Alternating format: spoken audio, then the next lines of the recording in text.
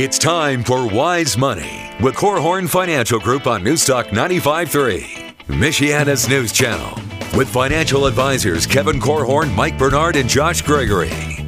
Now, here's your host, Casey Hendrickson.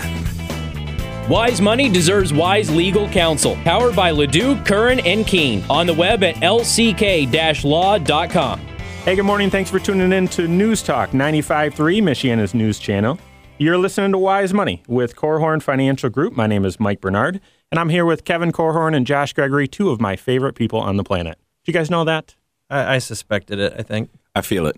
The three of us are financial planners at Korhorn Financial Group, 3 of 7 financial advisors on the team there, along with CPAs and certified insurance counselors, a whole bunch of financial professionals right there to serve whatever financial issue you've got going on. So thanks for spending the hour with us today. We've got a great show lined up. There is a lot going on in the world of finance, and we're going to be hitting all sorts of stuff today. For example, did you hear that the country of Iceland supposedly paid off all of the mortgage debt for all of their citizens? Come on. Man, the presidential race would get a little interesting if that was thrown out there as a campaign promise. So we're going to be talking about that in just a moment. But later in the show, we're going to talk about why HSAs, health savings accounts, could be more important for your retirement than 401ks. We're going to talk about the Obama administration trying to get involved in people's retirement planning. And even with the housing season underway, whether it's easier or getting harder to get a mortgage today. So all that and much more throughout the show. Later, we're hoping to hit some listener questions. And as always, you can submit your question by calling the hotline, 574-222-2000. That's a voicemail box. You can leave your question and all the details right there. Or you can get more information about the show and submit a question online at wisemoneyradio.com. So let's dive in with this Iceland thing. So I follow a couple economists on Facebook. My wife loves to tease me about that, but I do. And one such economist earlier this week posted or shared an article about how Iceland, in an attempt to stimulate their economy, paid off the debt of all of their citizens. The article was a bit suspicious, even though it was from a reliable source. I was going to ask you if you found any evidence that this actually happened. So here's the deal. It even said in this post that the U.S. had censored this, and it was blacked out. Like, if you searched for this on Google, you wouldn't even find it. So anyway, I wanted to talk about this, but I wasn't satisfied with it being censored. So I started digging, and I actually found quite a bit of information on it, and a Forbes article and some other articles. So, okay, so here's essentially what happens. Turns out this was done back in 2008, 2009, in response to, the financial crisis. When America was bailing out banks and auto manufacturers, Iceland chose to bail out their citizens, okay? Apparently, Iceland was one of the hardest hit economies, and they took this bold act to stabilize their economy. So what do you guys think? Good move, bad move? What are your thoughts? I don't know. It's an interesting idea. I actually remember a similar idea floating around back when we were going through our own financial crisis in this country. Back here in the U.S., our government and our central banks were kind of teaming up to bail out banks and auto companies, unions, pretty much any strategic industry that could garner some votes, I think.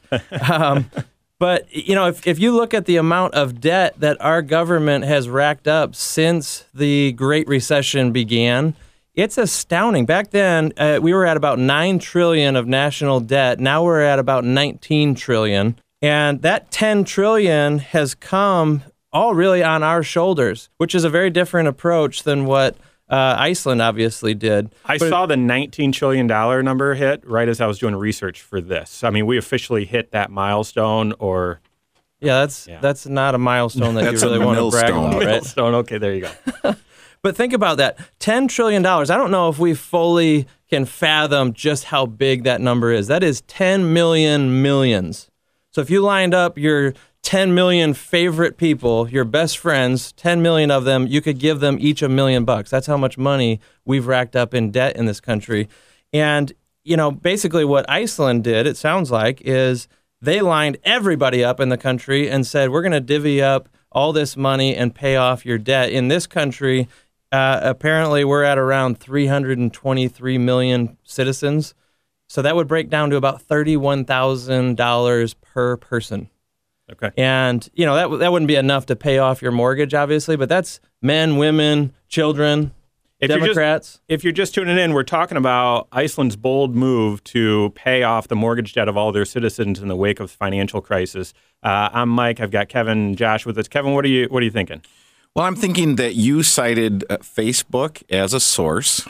And so it draws me back to when the Powerball was at $1.5 billion. Yeah. And we were all excited because if they divvied that up, according to Facebook, every man, woman, and child would get $4.35 million. Now, they didn't divvy that up in the math. You are a geek for figuring that out. I thought I was the geek. No, it was actually about $1.50 per person, but there was a little math error there. Common Core math involved with that. Okay, but so seriously, what they did is they paid off everyone's mortgage debt and up to about 110% of what their house value was. Now, there were significant consequences of this. So if that happened here in the U.S., prices would skyrocket, or in geeky terms, we'd see a spike of inflation. That's what happened in Iceland. Inflation went up almost immediately to 20%. Well, it's come back down. Also, by doing this, they let the banks fail. Right. So the stock market crashed. I mean, not crashed like the way we would say a 10% drop, 95% crash. Wow. They prosecuted some of the bankers as criminals. There were just a lot of fallout. But they're looking back on this now, now finding the evidence of this, looking back on it and saying this has really helped Iceland, a somewhat interesting economy because of the climate and how it's an island and all of that. It's really helped Iceland recover better. But, I mean, they had to go through some tough, there were serious consequences to what sounds like a really appealing idea. Define better, though, because I was looking at just the growth of their overall economy. And yes, it's been positive each year since then, but it's not been by staggering numbers, certainly not really any better than what has happened here in the U.S. And we took, obviously, a different approach. So it'd be interesting. What are they comparing it to? Unemployment's back down to a little bit lower than what the U.S. is. Inflation has really come back down. The one that really stands in contrast to the U.S. is their debt level as a country, because the country actually had to get an injection of cash from the International Monetary Fund, and so the country had to borrow some loans or borrow some money, and then they had to, whatever else. But their GDP, their debt as a percentage of GDP, is projected to be about 50%, and is going to be it's on the decline, where ours is much higher. And as long as the economy, and I'm knocking wood, as long as the economy doesn't go in recession, then ours should come down, but not to that level. So their country appears to be stronger financially. Well, it's certainly an interesting idea, Mike. And I think when you look at that, one of the things that comes to my mind is it's an island nation. It's small. The loan they got from the IMF was about $5.3 billion. Yeah. So when you think about $5.3 billion, that wouldn't really make a dent in what we have. And the question is, what kind of behaviors would that cause? If you came in and said, hey, Kevin, I'm paying off your mortgage, would I say, sweet, because I wanted a new car, I'll go out and refinance my paid-off house, take that money and buy a new car and take my family to Disney? So my question is, what kind in Iceland to Disney, that would be pretty expensive. That might even be more expensive than it is right now in the U.S. Who knows? If we did it in the U.S., we might all say, well, let's take a trip to Iceland. But I think the question is, what kind of moral hazards present themselves in this type of a strategy? I'm glad you bring that up because, it sounds appealing, the thought of someone just coming, swooping in and just wiping out your mortgage, right? I mean, I think about that every day. Yeah, dream come true, right? The problem is, what does it do to your character, or what does it short circuit in your financial life? In my mind, it stunts your growth in an important area of your financial management, and that's your opinion or your feelings about debt. And there's something powerful about working your way out of the debt that you borrowed. If you borrowed it, you pay it off, and that does something in you. If nothing else, it makes it far more important to you to have debt prevention be a part of your financial life, so you don't go right back into the same hole. Yep. Well, what's interesting is the U.S. government isn't exactly a model example of paying off debt, right? So we're actually going to be coming back and talking about how the U.S. has responded and some of the stimulus measures, but actually some extra efforts they're hoping to do in the next year or two to help people's retirement savings and so on. So when we come back, we've got that and more here on Wise Money with Korhorn Finance Group on News Talk 95.3, Michiana's news channel.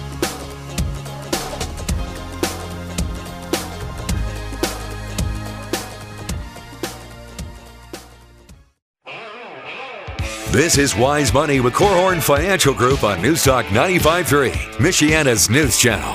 Hey, good morning. Thanks for tuning in to News Talk 95.3, Michiana's news channel. You're listening to Wise Money with Korhorn Financial Group. I'm Mike Bernard. Joining me, as always, Kevin Korhorn and Josh Gregory. We spent the first segment of the show talking about Iceland's response to the financial disaster and the bold move they took to pay off everyone's mortgage debt. We're going to turn the conversation to the U.S.'s response. And I'm not talking about all the stimulus and bailouts and everything, but recently, the Obama administration apparently is trying to put a feather in their cap by getting more involved in helping people save for retirement. We have talked about this on the show several times, that I think it's 30% of Americans don't have anything saved for retirement. 60% have less than $25,000. Almost the majority of the population is not feeling secure about their retirement. So the Obama administration is taking aim at this in the last year and saying, you know, we're going to fix this. The problem is, in my opinion, how they're trying to fix it. Their idea is to spend a whole bunch of money and try and make retirement plans more accessible to people. This smells and sounds a lot like the whole healthcare deal, where they're saying, oh, these people don't have health insurance because it's not available to them, so we're going to make it available to everyone. And they're doing the same thing here with retirement accounts and so on. It disgusts me, but guys, what are your thoughts on this? Well, I think you described it as Obama trying to get a feather in his cap. The problem is he's trying to do that by accomplishing what George W. Bush already did. He already made these retirement plans more accessible and more portable. That's one of the big issues that a lot of these articles are talking about, that no matter where you go to work, your retirement plan can go with you. It already exists that way. It already exists. An IRA or retirement account is available to anyone. Right. And it is so easy with technology or whatever. It's so easy to get access to. Certainly easier than it was 20 years ago. Right. And so if you look at that, you say, well, today it's the easiest time ever in the history of the world to start saving, accumulate wealth. It's because 20 years ago, there were certain gatekeepers in place that you had to go through in order to gain access to these things. And it doesn't exist that way anymore. Yeah, you ready to throw up a little bit? So the article states that the administration wants to spend over $100 million on this initiative. And by initiative, that means to go out, create these grants for people to write proposals on how they can fix this problem that doesn't even exist. Right. $100 million.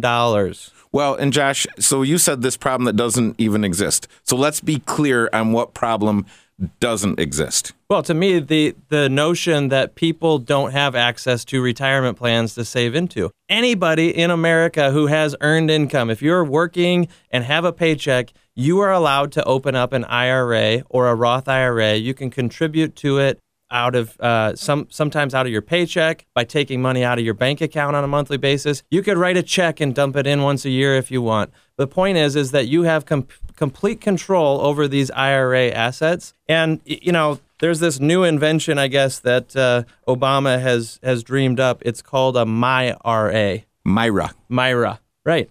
That sounds strangely similar to an IRA, right? That's coincidence only. Okay. The YORA.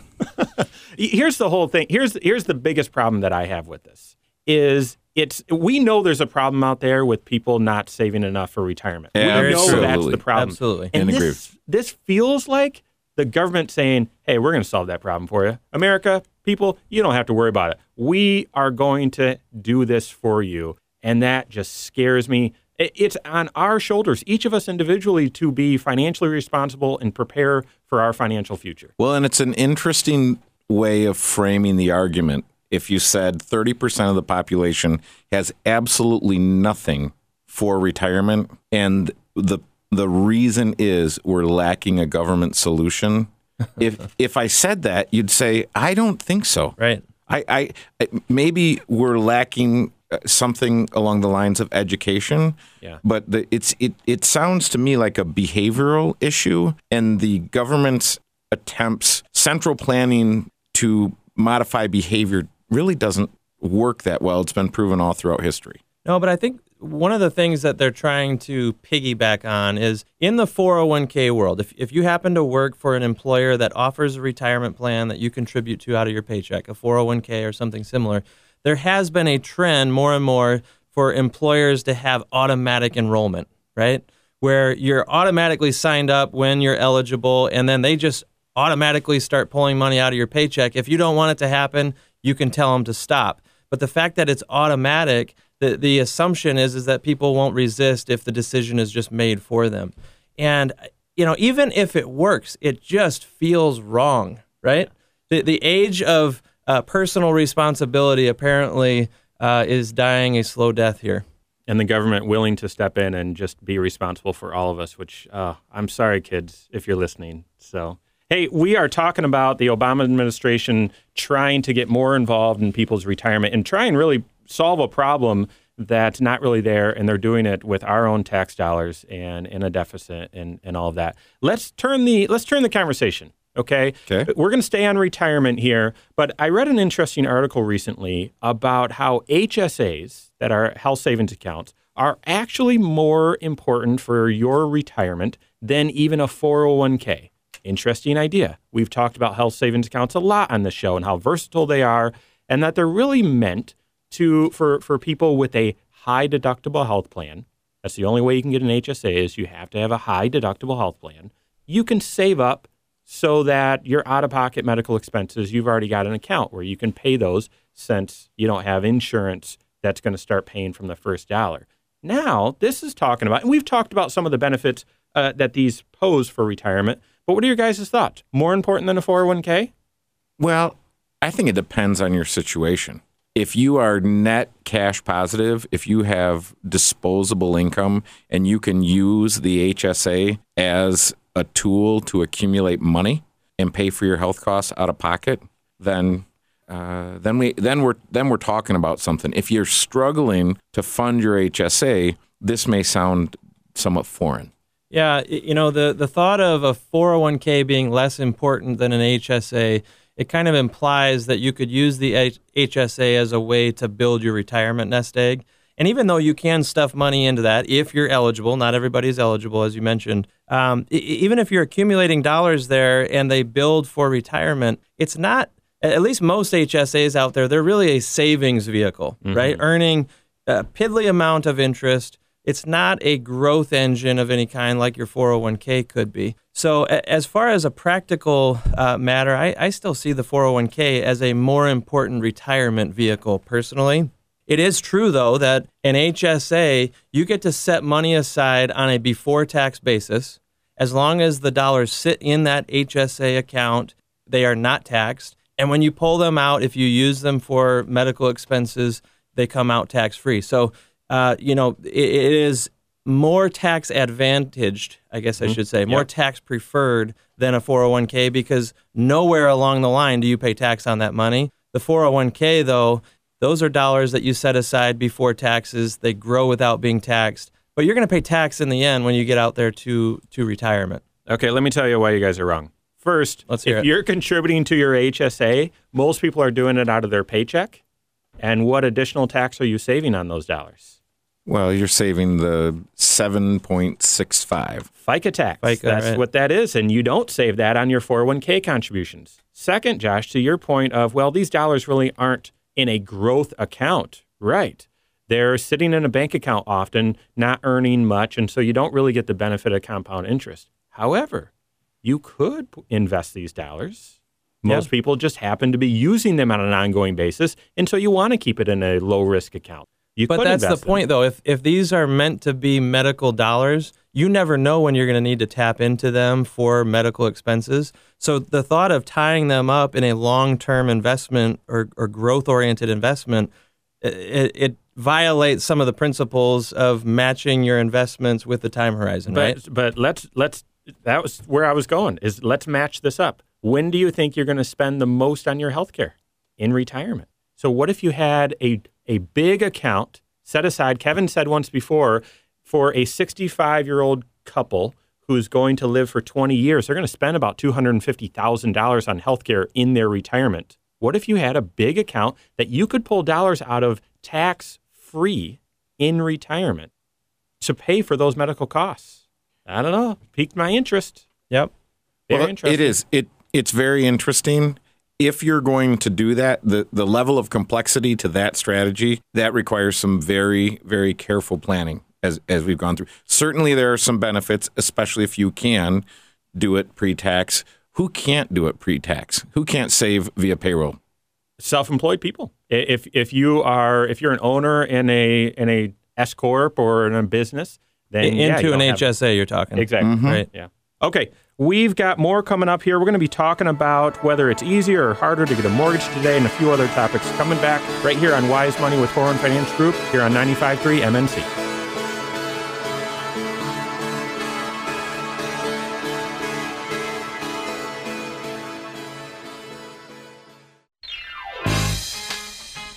This is Wise Money with Korhorn Financial Group on Newstalk 95.3, Michiana's news channel.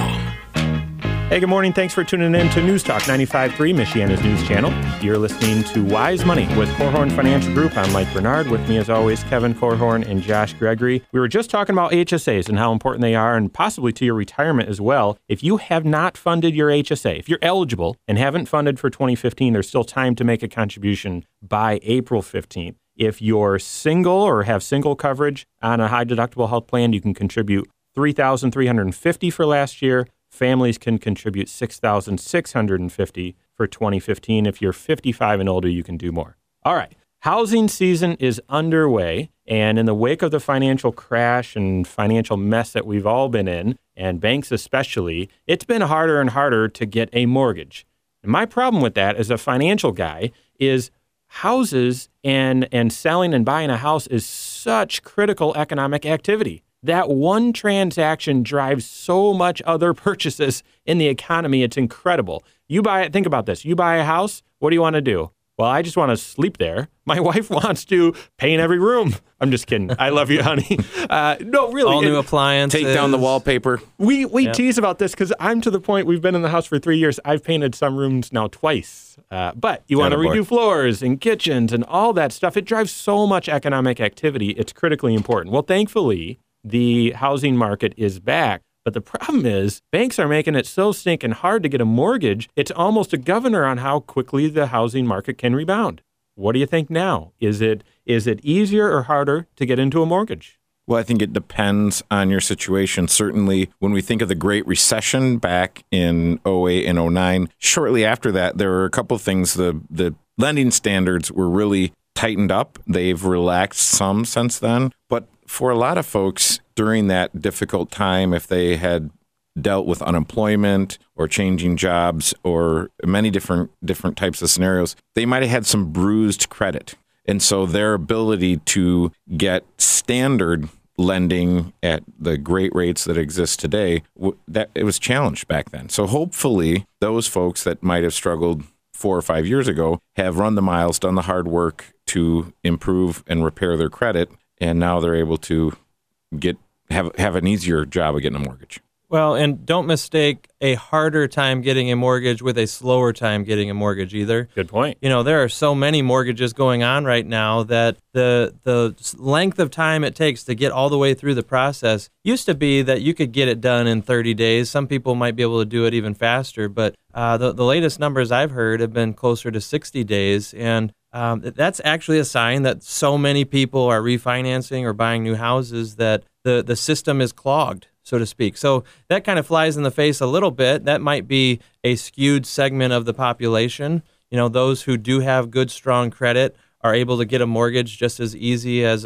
ever. But those who maybe have had a bankruptcy in the past, or they've had a foreclosure, maybe they're loaded up with too much credit card debt, or their income is taking a hit. There's a lot of reasons why someone wouldn't get a mortgage, and they shouldn't get a mortgage if they're not financially viable, as a risk to the bank. Sure, and some of my sources tell me that the reason why it's closer to 60 days than 30 days is some of the compliance regulations that have come through, making it much, much, much more difficult, and all of the documentation that is required now. We are not in the good old days of the no income verification type of a mortgage. So we're talking about whether it's easier or harder to get a mortgage these days. And as I've worked with folks on this, the banks used to just ask for financial data up front, and then they'd get you approved and start the process. Now they're asking for it again partway through the process, and they'll usually ask for it a day or two before closing, and just to make sure nothing's changed and all of that. And to me, it does seem harder these days. And we've been talking about earlier on the show that you've got to be financially responsible. What I loved about what you said, Kevin, is the focus was on you. Hopefully there's more time since the big crash. You've gotten your financial life maybe a little more straightened out. You're in a stronger position now. I love that. Yep. All right. Speaking of the market, we talked about how important the housing market is to that. The stock market is complex, okay? And there's, the baby boom generation for a long time has been the biggest generation in the U.S., but now we've got millennials. Millennials as a generation are actually bigger than baby boomers, and their behavior and their thought process on finances are actually starting to drive the stock market. Now, if you believe that there's a direct correlation, one-to-one, and what happens in the world and how things play out on Wall Street, let me give you an example to tell you about how complex the market actually is. So I'm a Disney nerd and kind of a Star Wars nerd as well. But so Disney bought out the rights to Star Wars, and there was all this speculation when the new Star Wars movie came out that it was going to break all the records, break the opening weekend record and all of that. Okay, so the movie came out. It did, in fact, break the opening weekend record. They announced that on Monday. What happened to Disney stock that day? Plummeted down 2%, even though for that day the market was calm. Now, so Star Wars has gone on to break all the other records as well. Disney's stock is doing worse than the overall stock market. There's not one-to-one correlation there. It doesn't make sense. However, we're starting to see some correlation between how millennials live and how the stock market's moving.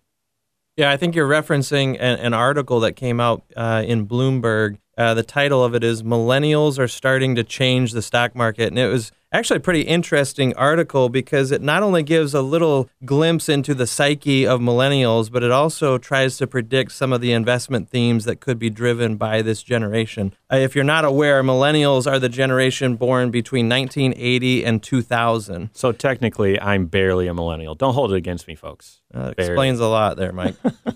No, I'm kidding. No, more and more, this generation is being stereotyped in the media as being very focused on lifestyle and experiences. And that was certainly prevalent in this article, but it basically suggested that they're more interested in using their money for buying fun as opposed to buying stuff. There was a survey done recently that shows that 78% of millennials would rather pay for experiences than material goods. And the interesting thing then is how do you capitalize on those trends if you're an investor? For years, decades really, a lot of investors have paid attention to demographics. They've looked at baby boomers and said, what are they going to spend their money on? That's what I want to invest in. And the same thing is happening with millennials. It's just totally different stuff. It's things like social media or e-commerce, mobile technology, health lifestyles, travel, leisure, anything like that that's more experience-driven is really what this generation is focused on. And, even if for them fun trumps stuff, they'd rather spend money on fun than stuff. The problem is, and this is how I want to kind of spin this to be more of a financial planning discussion as opposed to tips on going out and investing, fun is also trumping savings for this generation. And that is incredibly important to pay attention to. Where past generations entered adulthood and immediately tried to start acquiring stuff, this generation is entering adulthood and trying to acquire memories. And you can judge for yourself which mindset you think is better than the other, but both of them are a consumption mindset as opposed to a growth mindset. And if you think back to Aesop's fable about the ant and the grasshopper, those who spend all their money on stuff and those who spend all their money on memories, they're both grasshoppers, right? And that's something, I know I'm preaching here, but if you have influence in the life of a millennial, you need to be warning them about the dangers of consuming all that they produce. If you are a millennial, you need to be aware of this and don't try to squeeze yourself into the mold of your generation. Be a contrarian, be an ant, not a grasshopper. Absolutely. Preach it, honey. Preach it, honey. And I would say grasshopper, be careful.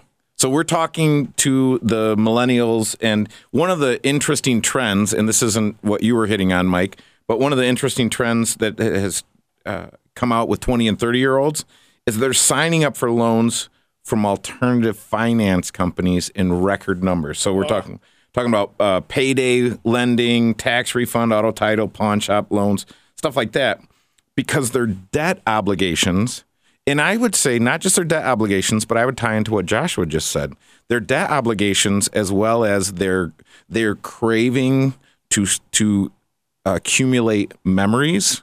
And so they're willing to spend, they're willing to kind of leverage their future, mortgage their future. And so what they're doing without having great cash management skills is that they're willing to leverage their future and go out and pay usury rates to borrow money from sources that we all know that's the last place you want to be borrowing money from. A lot of them are coming out of school loaded up with student loans as well, right? So even day one of their careers, they're already so far in debt that, many of those payday type loans are the only place they can go to get the cash they want. Here's what that sounds like, though. Instant gratification. And in finance, delayed gratification is what gets it done. In finance and really in life. So good stuff here. We got more coming up. We actually have listener questions coming up on Wise Money with Korhorn Financial Group on News Talk 95.3, Michiana's news channel.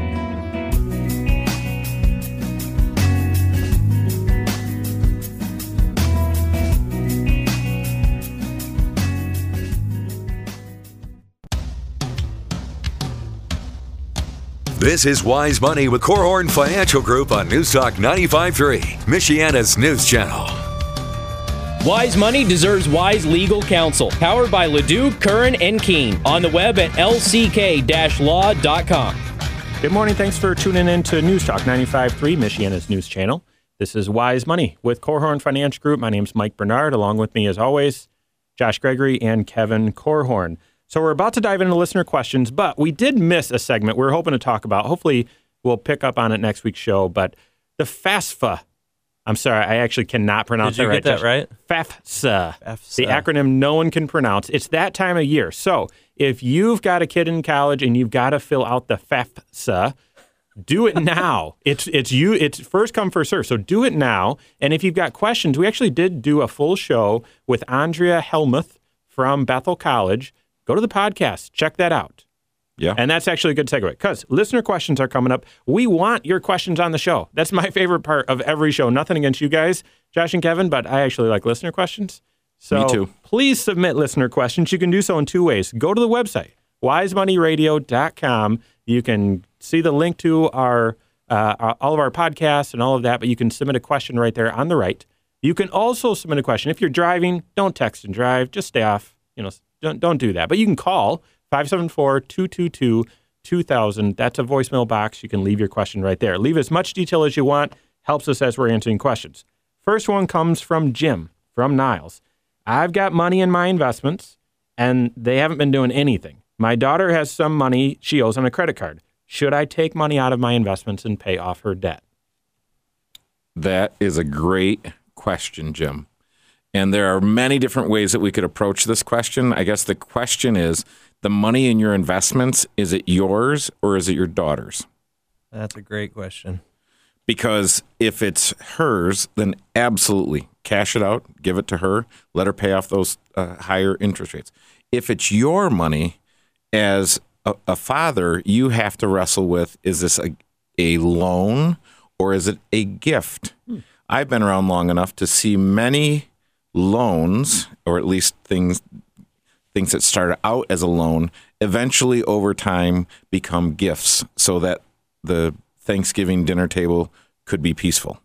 So I would want to know right up front, very clear expectations. If I was going to take money out of my account and put it in someone else's account, my daughter or anyone else, is there an expectation that money gets paid back, and how does that happen?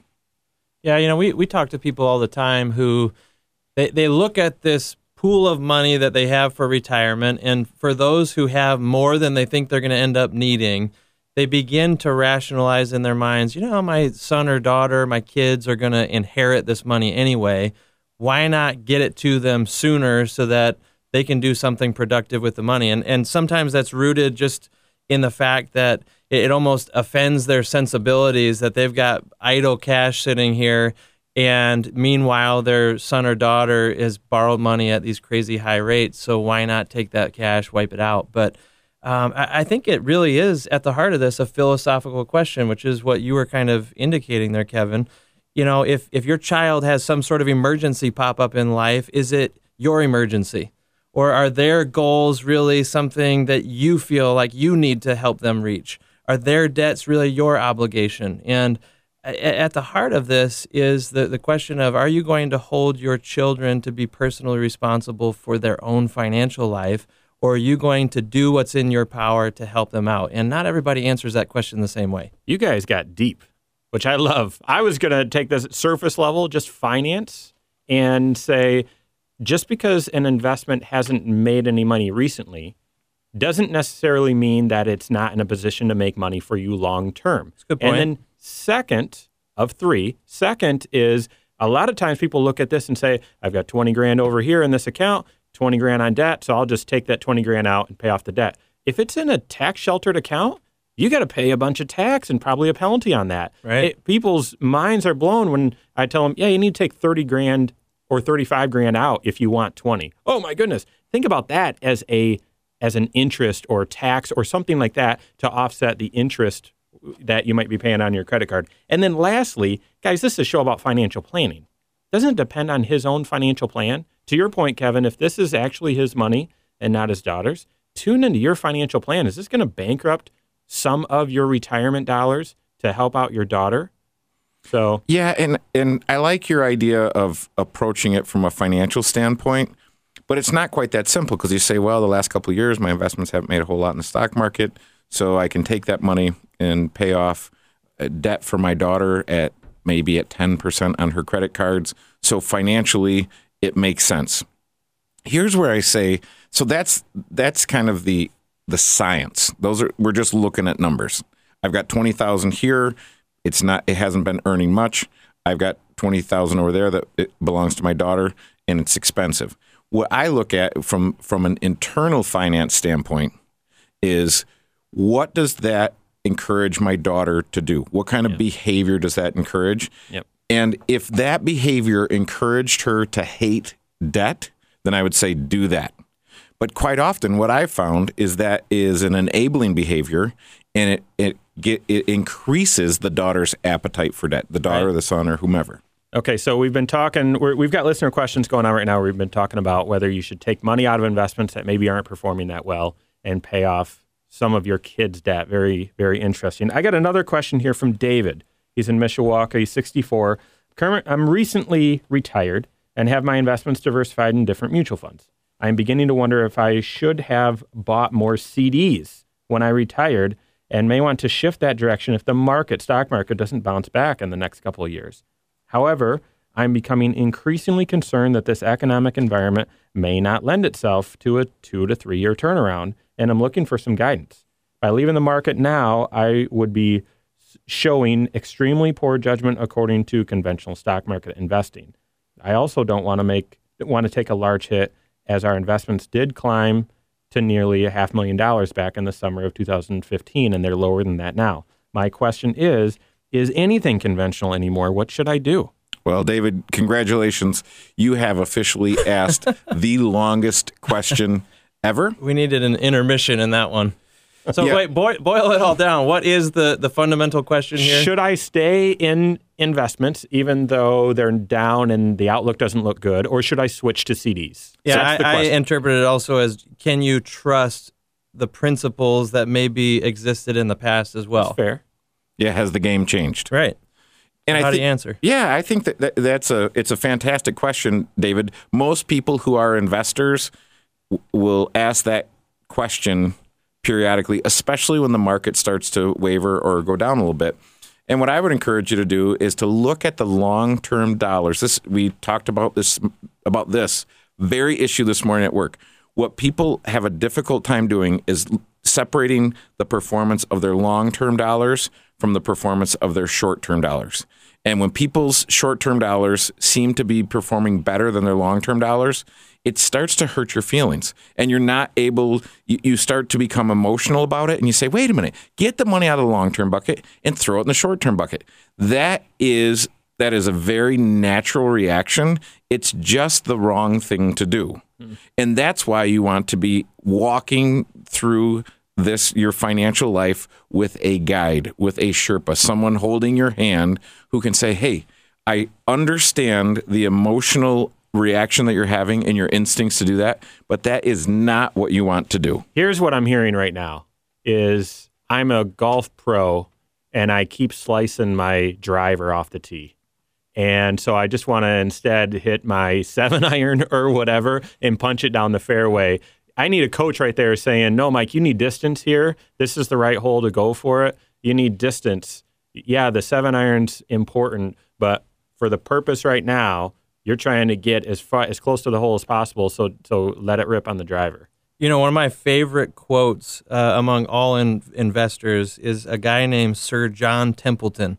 And he said that the 4 most dangerous words in investing are, this time is different. And often we think of that as a warning against people who believe that the stock market is just going to keep on climbing indefinitely. But it's also true on the downside. Folks who are afraid and think that this time the stock market's going to fall and not bounce back up, this time is different. You know what? Just remember that warning. Historically, it has not been different, and the market does move in cycles, so don't do anything too dramatic here, Dave. Great. All right. If you heard something today that piques your interest, I would encourage you, call your financial advisor. If you don't have a financial advisor, give us a call. We're happy to help, or check us out online. If you have a question for the show, go to 574-222-2000. Give us a call. Leave your question right there on the voicemail. Or you can check us out online, wisemoneyradio.com. I'm Mike Bernard on behalf of me and Kevin and Josh and the rest of us at Korhorn Finance Group. Have a great weekend. We'll see you next week on Wise Money with Korhorn Finance Group on News Talk 95.3, Michiana's News Channel. Securities are offered through Securities America Inc., member FINRA SIPC. Financial advisors offer advisory services through KFG Wealth Management, LLC, doing business as Korhorn Financial Group. KFG Wealth Management, LLC, Korhorn Financial Group, KFG Insurance Agency, and KFG Tax and Business Services are separate entities from Securities America, Inc. Tax services provided by KFG Tax and Business Services, and insurance services provided by KFG Insurance Agency. Listen again next week to Wise Money on News Talk 95.3, Michiana's News Channel.